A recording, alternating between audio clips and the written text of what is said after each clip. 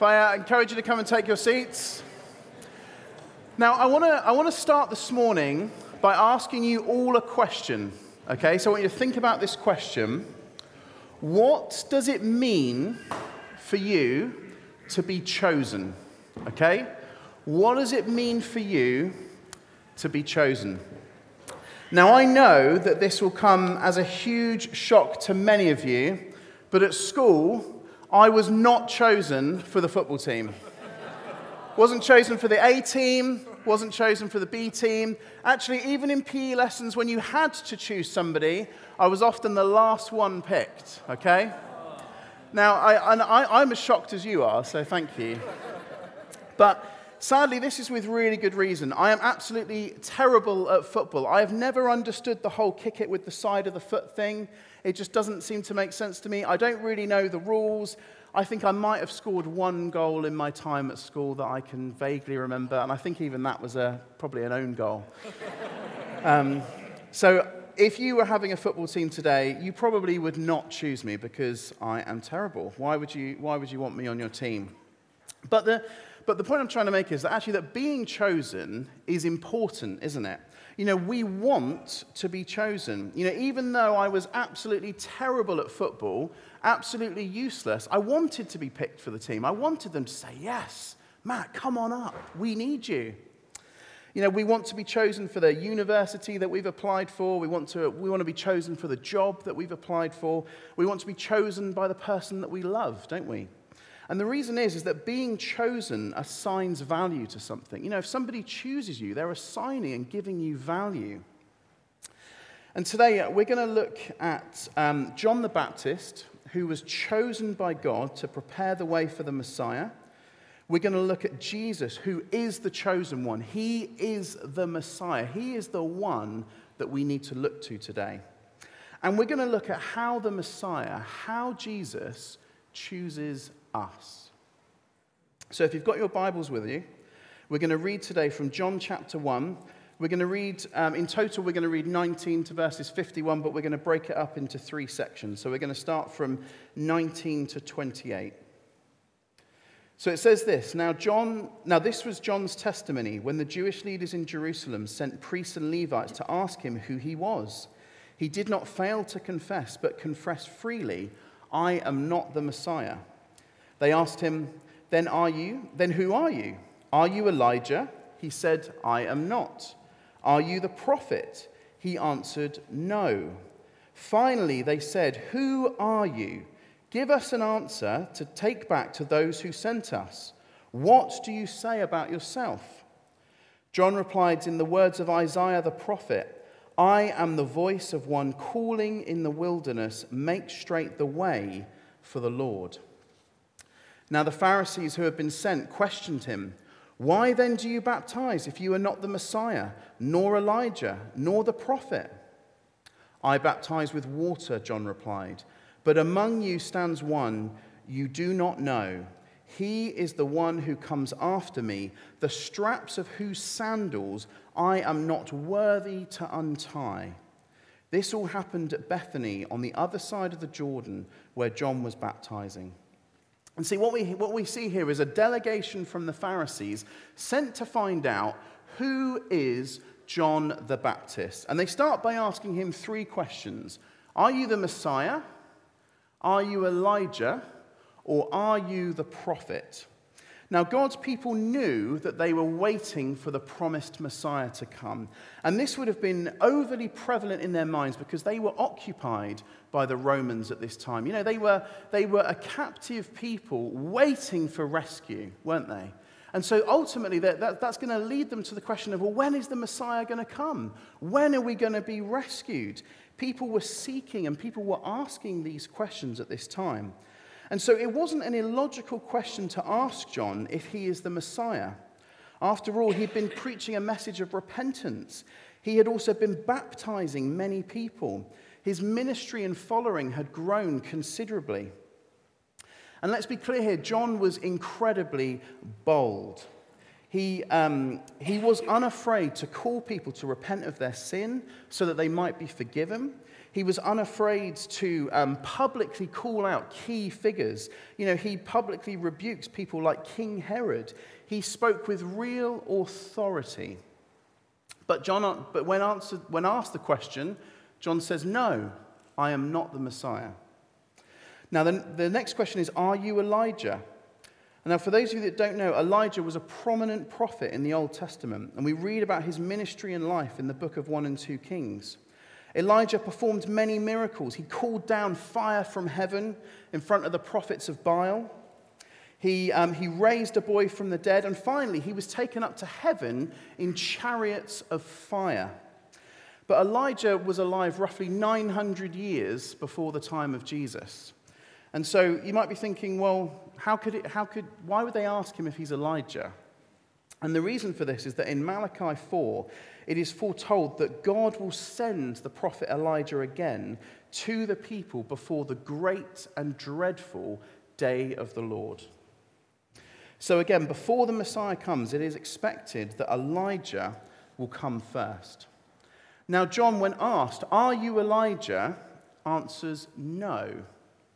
Now, this is a particularly interesting point because if you read on, in Matthew 11, Jesus later declares that John the Baptist is the Elijah that was to come. And so this is a bit of a head-scratcher, isn't it? John says he's not Elijah, but Jesus says that he is.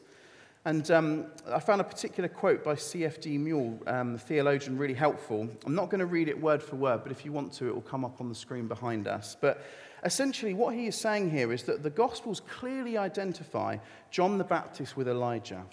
John the Baptist, when asked by the Pharisees, humbly rejects the exalted title of Elijah, but Jesus bestows the title upon him. Jesus is the title giver. He is the one with the authority to do this. And I think in terms of like my job and my office, where I work, if you want to get promoted, there's an expectation that you are already doing the role. So if you want to go up to that next grade, you want that next title, you need to manage so many people, oversee so much stuff. And it's only when you're already doing that that you're then given the title. And I think of it a little bit like this. Actually, Jesus has given John the title because he is fulfilling what it means to be the Elijah that was to come. The third question is, are you the prophet? Now, the prophet is referring back to Deuteronomy 18, where God says that he will send a prophet like Moses to his people. And again, John answers no. And so this leaves the obvious question then, doesn't it? Well, who are you? Who are you, they say. Come on, give us an answer so that we can take it back to our masters. And John says, "I am the voice of one calling in the wilderness, make straight the way for the Lord." And John here quotes Isaiah 40, which is referring to God's people coming out of exile. This is symbolic of God's people being far away, being distant from him, and then ultimately making their way back to be reunited into relationship with God again. You see, John's mission is to prepare the path for the Messiah to come to his people. So how is it that John is making straight the way for the Lord? He is doing so by preaching a message of repentance. And by repentance, I mean he is calling people to acknowledge their sin before God and to turn from their wicked ways and to recognize that they need forgiveness, that they need to be right with God. He is preparing them for the Messiah that is to come. And what he's doing in response to this is that he is baptizing people. Okay, he is baptizing people. But he is not just baptizing anybody. He is baptizing Jewish people. Now, ritual washing was expected in the Old Testament. For example, if you came into contact with someone that had leprosy, there was a washing ceremony that you would go through in order to be made clean. So this wasn't something that was unfamiliar to God's people. But what we see here is slightly different. Bible commentator Leon Morris states that baptism was not a new practice in Judaism. It was a regular rite in the admission of converts from other religions. When such a conversion took place, the males of a family were circumcised, but all of both sexes were baptized. In this way, they removed ceremonially the pollutions contracted in the Gentile world. The novelty in John's case and the sting behind his practice was that he applied to Jews the ceremony which was held to be appropriate in the case of Gentiles newly coming into the faith. All Jews were prepared to accept the view that Gentiles were defiled and needed cleansing, but to put Jews in the same class was horrifying. The Jews were God's people already. Now you see, at the present time, Jews reserved baptism for Gentiles or anyone that was a non-Jewish person. And this was because they were considered lesser. They were considered to be unclean, whereas God's people considered themselves clean. And they made the mistake of putting too much emphasis on their lineage. And what they failed to see here was their own need for salvation. And we too must be careful here that we don't think too highly of ourselves. As Christians, we must not become the new Pharisees of the day. We mustn't rest on our family, our upbringing, our achievements, as though these somehow justify us. Take John the Baptist as an example. He was a devoted follower to God. He was an incredible guy. He was an impressive guy. Even Jesus later on goes as far as to say that no one who had currently been born was greater than John the Baptist. And yet, what does John say of himself when he's compared to the Messiah? He says, "Among you stands one of whom the sandals I am not even worthy to untie." I am not even worthy to untie his sandals. Now, in the society of the day, taking off somebody else's sandals was one of the most degrading tasks that you could do. It was a hot, dusty culture. The roads would have had animal feces on them, and people's feet would have been nasty. Their sandals would have been nasty. Their feet would have been nasty. It wouldn't have been a nice thing. I mean, if I said, "Hey, Nathaniel, would you like to come and take my shoes off and my socks off?" You probably wouldn't want to do it now, would you? Because feet are nasty. They're not good. And so much so that if you had a Jewish employee, you could not ask a Jewish employee to do this task for you. It was considered too degrading to ask a fellow countryman to take off your sandals for you. You could, however, ask a Gentile. But notice what John doesn't say. He doesn't say, "I am only worthy to untie his sandals," as if the Messiah was similar to the rabbis and the religious authorities to the day. Maybe he was a few rungs up this kind of social pecking order. John isn't saying that the Messiah is just above the rabbis and the influential people of the day. He is saying that he is in a completely different class altogether. Where I work, we have an organizational structure chart. So you can go and you can see your name and you can see all the various people that come above you until you eventually get to the CEO himself. And John isn't comparing like the CFO to the CEO. He's not even comparing the most junior apprentice to the CEO. He's saying that there is no comparison. There is no comparison between the Messiah and us. He is saying that there is no comparison. That he is saying the Messiah who is standing amongst you is so holy, so worthy of all glory and honor, that we are not even worthy to perform the most degrading of tasks. Okay, let's read on. We're going to read from verse 29 to 34. The next day, John saw Jesus coming toward him and said, "Look, the Lamb of God who takes away the sin of the world. This is the one I meant when I said, 'A man who comes after me has surpassed me, because he was before me.' I myself did not know him, but the reason I came baptizing with water was that he might be revealed to Israel." Then John gave this testimony, "I saw the Spirit come down from heaven as a dove and remain on him. And I myself did not know him, but the one who sent me to baptize with water told me, 'The man on whom you see the Spirit come down and remain is the one who will baptize with the Holy Spirit.' And I have seen and I testify that this is God's chosen one." And this is God's testimony, that this is God's chosen one. This is the Messiah. This is the person that we have all been waiting for, and it is Jesus. John starts by saying, "Look, the Lamb of God who takes away the sin of the world." And in this one sentence alone, you can grasp the Christian gospel. This is the Christian gospel. I don't know what comes to your mind when you think about lambs. Maybe you think of a lovely Sunday roast dinner with crunchy roast potatoes, a leg of lamb, a little bit of mint sauce. I like to think of Kaylee, our middle daughter. If you go to Farmer Palmer's, you can feed the lambs. And very excited, this a few years ago, little Kaylee at feeding the lambs. And we get the bottle of milk, and then these crazed lambs come bolting out of this door. And she throws the bottle and runs into me in fear as it appears that this lamb is going to attack her. And eventually she gets over it and she has a great time. I also think maybe some of you will remember a few years ago we did a Gateway Church men's weekend away, and we roasted an entire lamb over an open coal fire. There was no cutlery, there was no knives and forks. We just kind of grabbed a bit of meat and bread, and we had a great time. But you see, for John's audience, the image of a lamb is far more significant.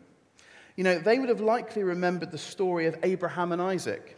Abraham was told to go and offer his one and only son as a burnt offering to the Lord. Abraham and Isaac make their way to the place where they will build the altar with the wood, the kindling, and the fire. And Isaac asks his dad, but where is the lamb for the offering? Abraham says, God will provide for himself the burnt offering, my son. And in the last moment, the angel appears and a lamb is provided. Isaac goes free. Or perhaps their minds would have jumped to one of the most prominent stories in the people of God's history, and this is the story of the Passover. This is when God's people were slaves and servants in Egypt, and they were severely mistreated by their Egyptian masters. God sends Moses, his prophet, to go and tell Pharaoh, let my people go. And Pharaoh says no. And so God sends plagues upon the Egyptians. He turns the river Nile into blood. He sends plagues of frogs and gnats and flies. He brings sickness and death to their livestock. He inflicts the people of Egypt with boils. He sends huge hail and thunder and lightning, but none of this works. Still, Pharaoh says no. He then sends locusts and plagues, plunges the city into darkness. But again, Pharaoh refuses. And for the final warning, Moses goes to Pharaoh and says, if you do not let my people go, God will kill the firstborn son of all of the families of the Egyptians. Pharaoh still says no. And so God instructs the people of Israel to take a lamb, a year-old and without defect and blemish, and to take the blood of the lamb and paint it on the doorposts and door frames of their houses. And as the angel of death comes and it goes through the city, it sees the blood of the lamb on the doorposts of the people of God, and it passes over their house, and they are saved. And so God's people were spared death because of the blood of the lamb. Or perhaps John's audience would consider the words of Isaiah the prophet when he is talking about the Messiah to come. In Isaiah 53 it says, he was oppressed and afflicted, yet he did not open his mouth. He was led like a lamb to the slaughter, and as a sheep before its shearers is silent, so he did not open his mouth. Yet it was the Lord's will to crush him and cause him to suffer. And though the Lord makes his life an offering for sin, he will see his offspring and prolong his days, and the Lord will prosper in his hand. You know, and this is the message of Christianity, that Jesus is God's chosen one. He is the one who will save his people, and he does so by being the Lamb of God. He is the sacrificial lamb who dies in our place for our sin. You know, God's people in Egypt didn't die, but the lamb did. And so is it with us and Jesus. And this is Jesus. This is the Savior that we all need. And he might not be what people wanted or people expected, but he is what we need. What we need is to be right with God, is to have our sins forgiven. And in order for that to happen, we need a lamb to be slain. We need someone to die in our place and to bear the wrath of God so that we can go free. And Jesus is the chosen one. And what's even more amazing is that Jesus, this chosen one, chooses you.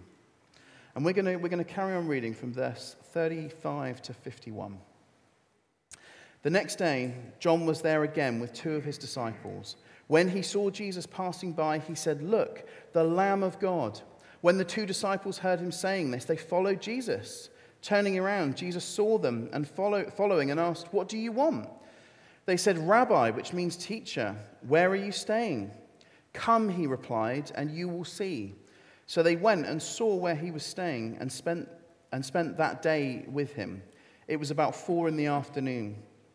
Andrew, Simon Peter's brother, was one of the two who had heard what John had said and who had followed Jesus. The first thing Andrew did was to find his brother Simon and tell him, "We have found the Messiah, that is the Christ." And he brought him to Jesus. Jesus looked at him and said, "You are Simon, son of John. You will be called Cephas," which when translated is Peter. The next day, Jesus decided to leave for Galilee. Finding Philip, he said to him, "Follow me." Philip, like Andrew and Peter, was from the town of Bethsaida. Philip found Nathanael and told him, "We have found the one Moses wrote about in the law, and about whom the prophets also wrote, Jesus of Nazareth, the son of Joseph." "Nazareth? Can anything good come from there?" Nathanael asked. "Come and see," said Philip. When Jesus saw Nathanael approaching, he said to him, "Here truly is an Israelite in whom there is no deceit." "How do you know me?" Nathanael asked. Jesus answered, "I saw you while you were still under the fig tree before Philip called you." Then Nathanael declared, "Rabbi, you are the Son of God. You are the King of Israel." Jesus said, "You believe because I told you I saw you under the fig tree. You will see greater things than that." He then added, "Very truly I tell you, you will see heaven opened and the angels of God ascending and descending on the Son of Man." Now, it was, I'm trying to think now, it must have been 14 years ago, because it was just before me and Hannah got married, that I learnt to drive. I don't know about the rest of you. Might have been a few years longer, maybe a few years less. But when I learnt to drive, sat-navs were the popular thing of the day, and you could get a TomTom or a Garmin, and they were the thing that you used. Mobile phones weren't really where they were today. I think the iPhone 3 had just come out. It was the first Samsung Galaxy phone. They weren't really what you used to get around. It was a sat-nav. But sat-navs weren't always that great. Now, some of you will remember probably similar experiences. I remember taking a sat-nav, and you end up driving halfway through some farmer's field, and you think, this is definitely not the right way. Or, you hear stories of people that it told you to go left onto a road that didn't exist. And these were some of the old problems that used to happen with sat-navs. But nowadays, I don't know about you, I use Google Maps all the time. I never have any problems with it. I find it always gets me where I need to go. So much so that a few years ago, my auntie was getting married up in, I think it was Chester, and no, it wasn't, sorry. My cousin got married in the Lake District, and my parents didn't use a sat-nav because they knew the way. They knew the way. And so we set off at slightly different times, but we got there in 6 hours, pretty clear traffic. We had a slightly weird detour through some residential areas. My parents did not have the same weird cut through this residential area, and it took them 9 hours to do the same journey that took me 6. And in all honesty, I really trust Google Maps. I believe that it works. I have tested it, I have tried it, and I've seen that it does what it is supposed to do. And trust comes from learning and experiencing something again and again, and to see that it lives up to its promise. Now, we see an interesting interaction between two of John's disciples and Jesus. They are with John the Baptist. They then see Jesus. John the Baptist, who they trust, testifies, he is the Lamb of God. And so they obediently start to follow him. But at this point, it's clear that they don't really fully know Jesus. They trust John, and based on his testimony, they go and follow Jesus. They haven't yet experienced Jesus for themselves. And so Jesus asks them the question, what do you want? What do you want? And I think that for some of us here today, Jesus would ask you the same question. What do you want? Do you really want Jesus? Do you want the salvation that he has to offer? Or do you want something else? C.S. Lewis, in his book Screwtape Letters, talks about a mature demon named Screwtape who is coaching a junior demon named Wormwood on how to deceive a Christian and stop them ultimately from following and worshipping God. And one of the stories that I really enjoyed, I don't know if that's the right words, but one of the stories I found really helpful in that book was Screwtape says to Wormwood, if you can't stop the Christian from following Jesus, what you need to do is to get them distracted on something else. So get them to follow Jesus and their political ideology. And we've all seen how dangerous that is, haven't we, in the church? Or get them to follow Jesus and their desire for wealth. Or get them to follow Jesus and their academic achievements. Or get them to follow Jesus and worship their family. And ultimately, this is there to distract us from Jesus himself. But the question for both the believer and for those of you that aren't believers today is, what do you want from Jesus? Do you want him? Or do you want him and something else? Or do you not want him at all? We see Andrew and the other disciple ask Jesus where he lives. They clearly want to spend time with him and ask him questions and get to know him. Jesus says, come and you will see. And Jesus invites you today, come and you will see. Finally, we see Philip. Now, John the disciple, this is John who's writing the Gospel of John, doesn't give us much in terms of his interaction with Jesus, only that Jesus says, follow him, and he does.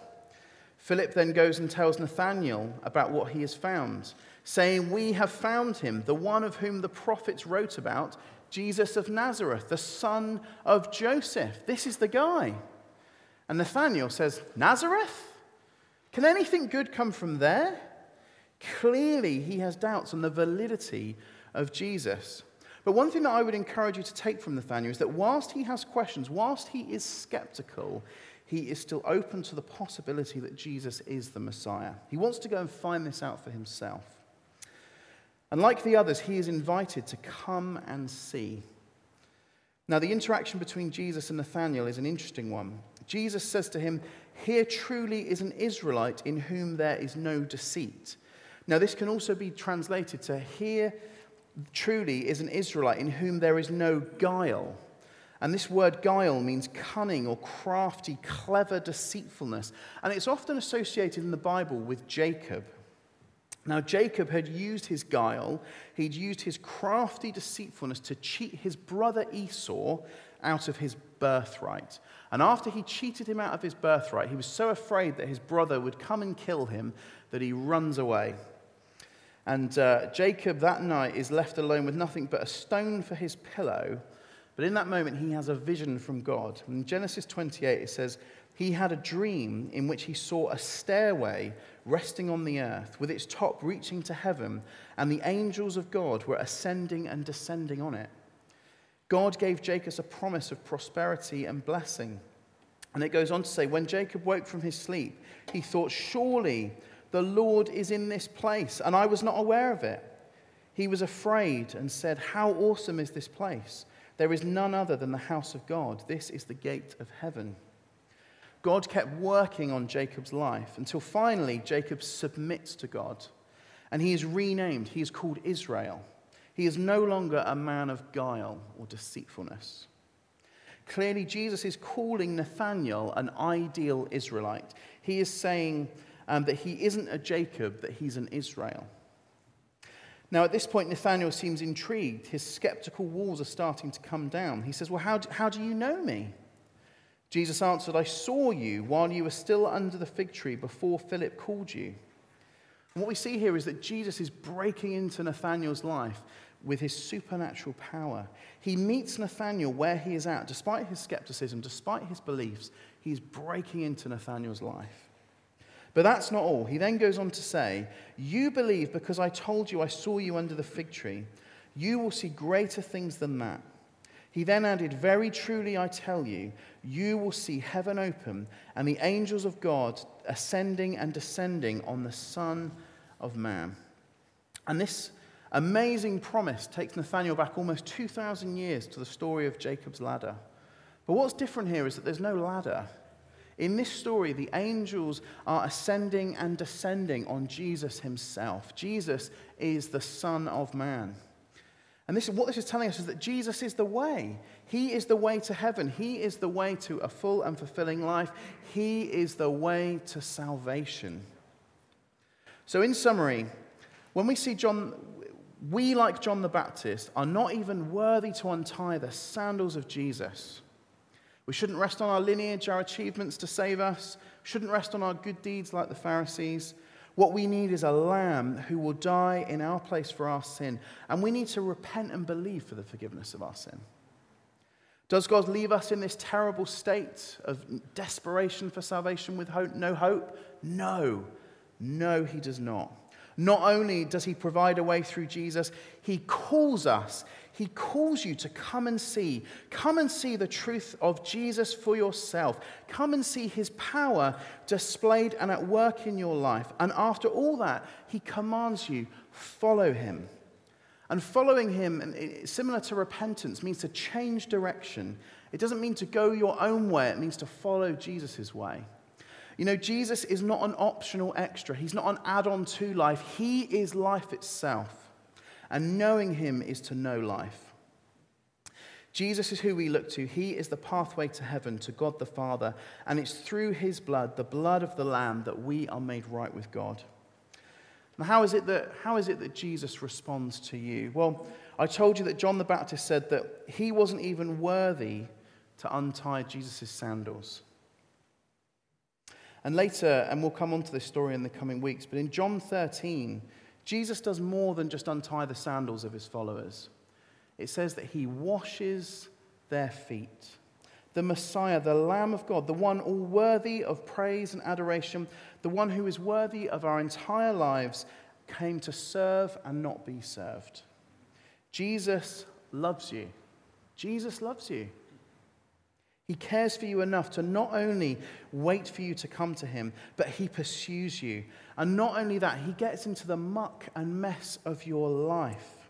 All the mistakes, all the disappointments, all the regrets, and he makes you clean. He washes your feet. He wipes the slate clean. And not only that, the slate can never be dirtied again. It is washed clean.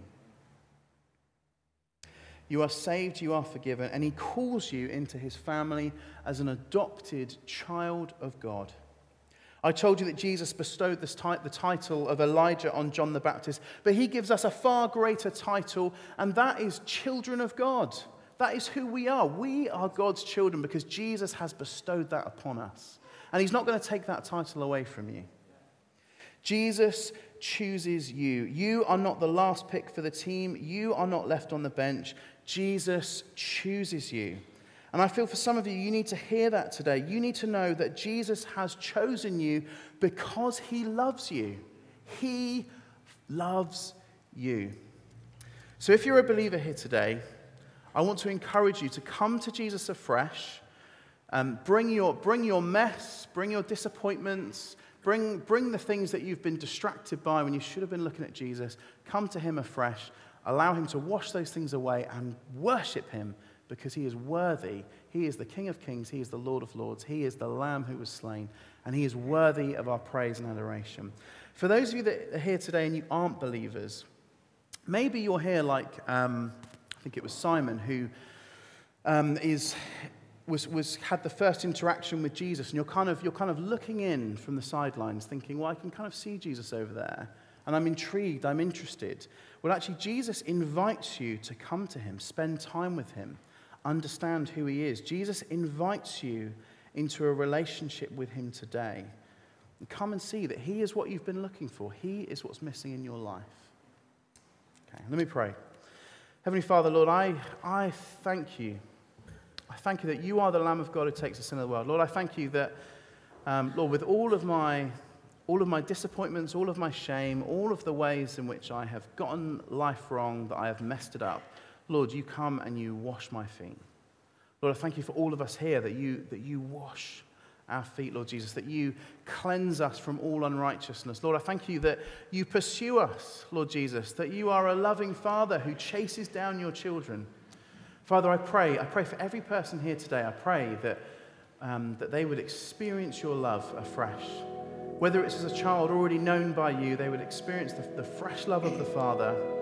Or whether it's someone here who doesn't know you, maybe they're looking in from the sidelines. Lord, I pray that they would experience you coming and saying, follow me today. And that they would know your great love. Yeah. Amen.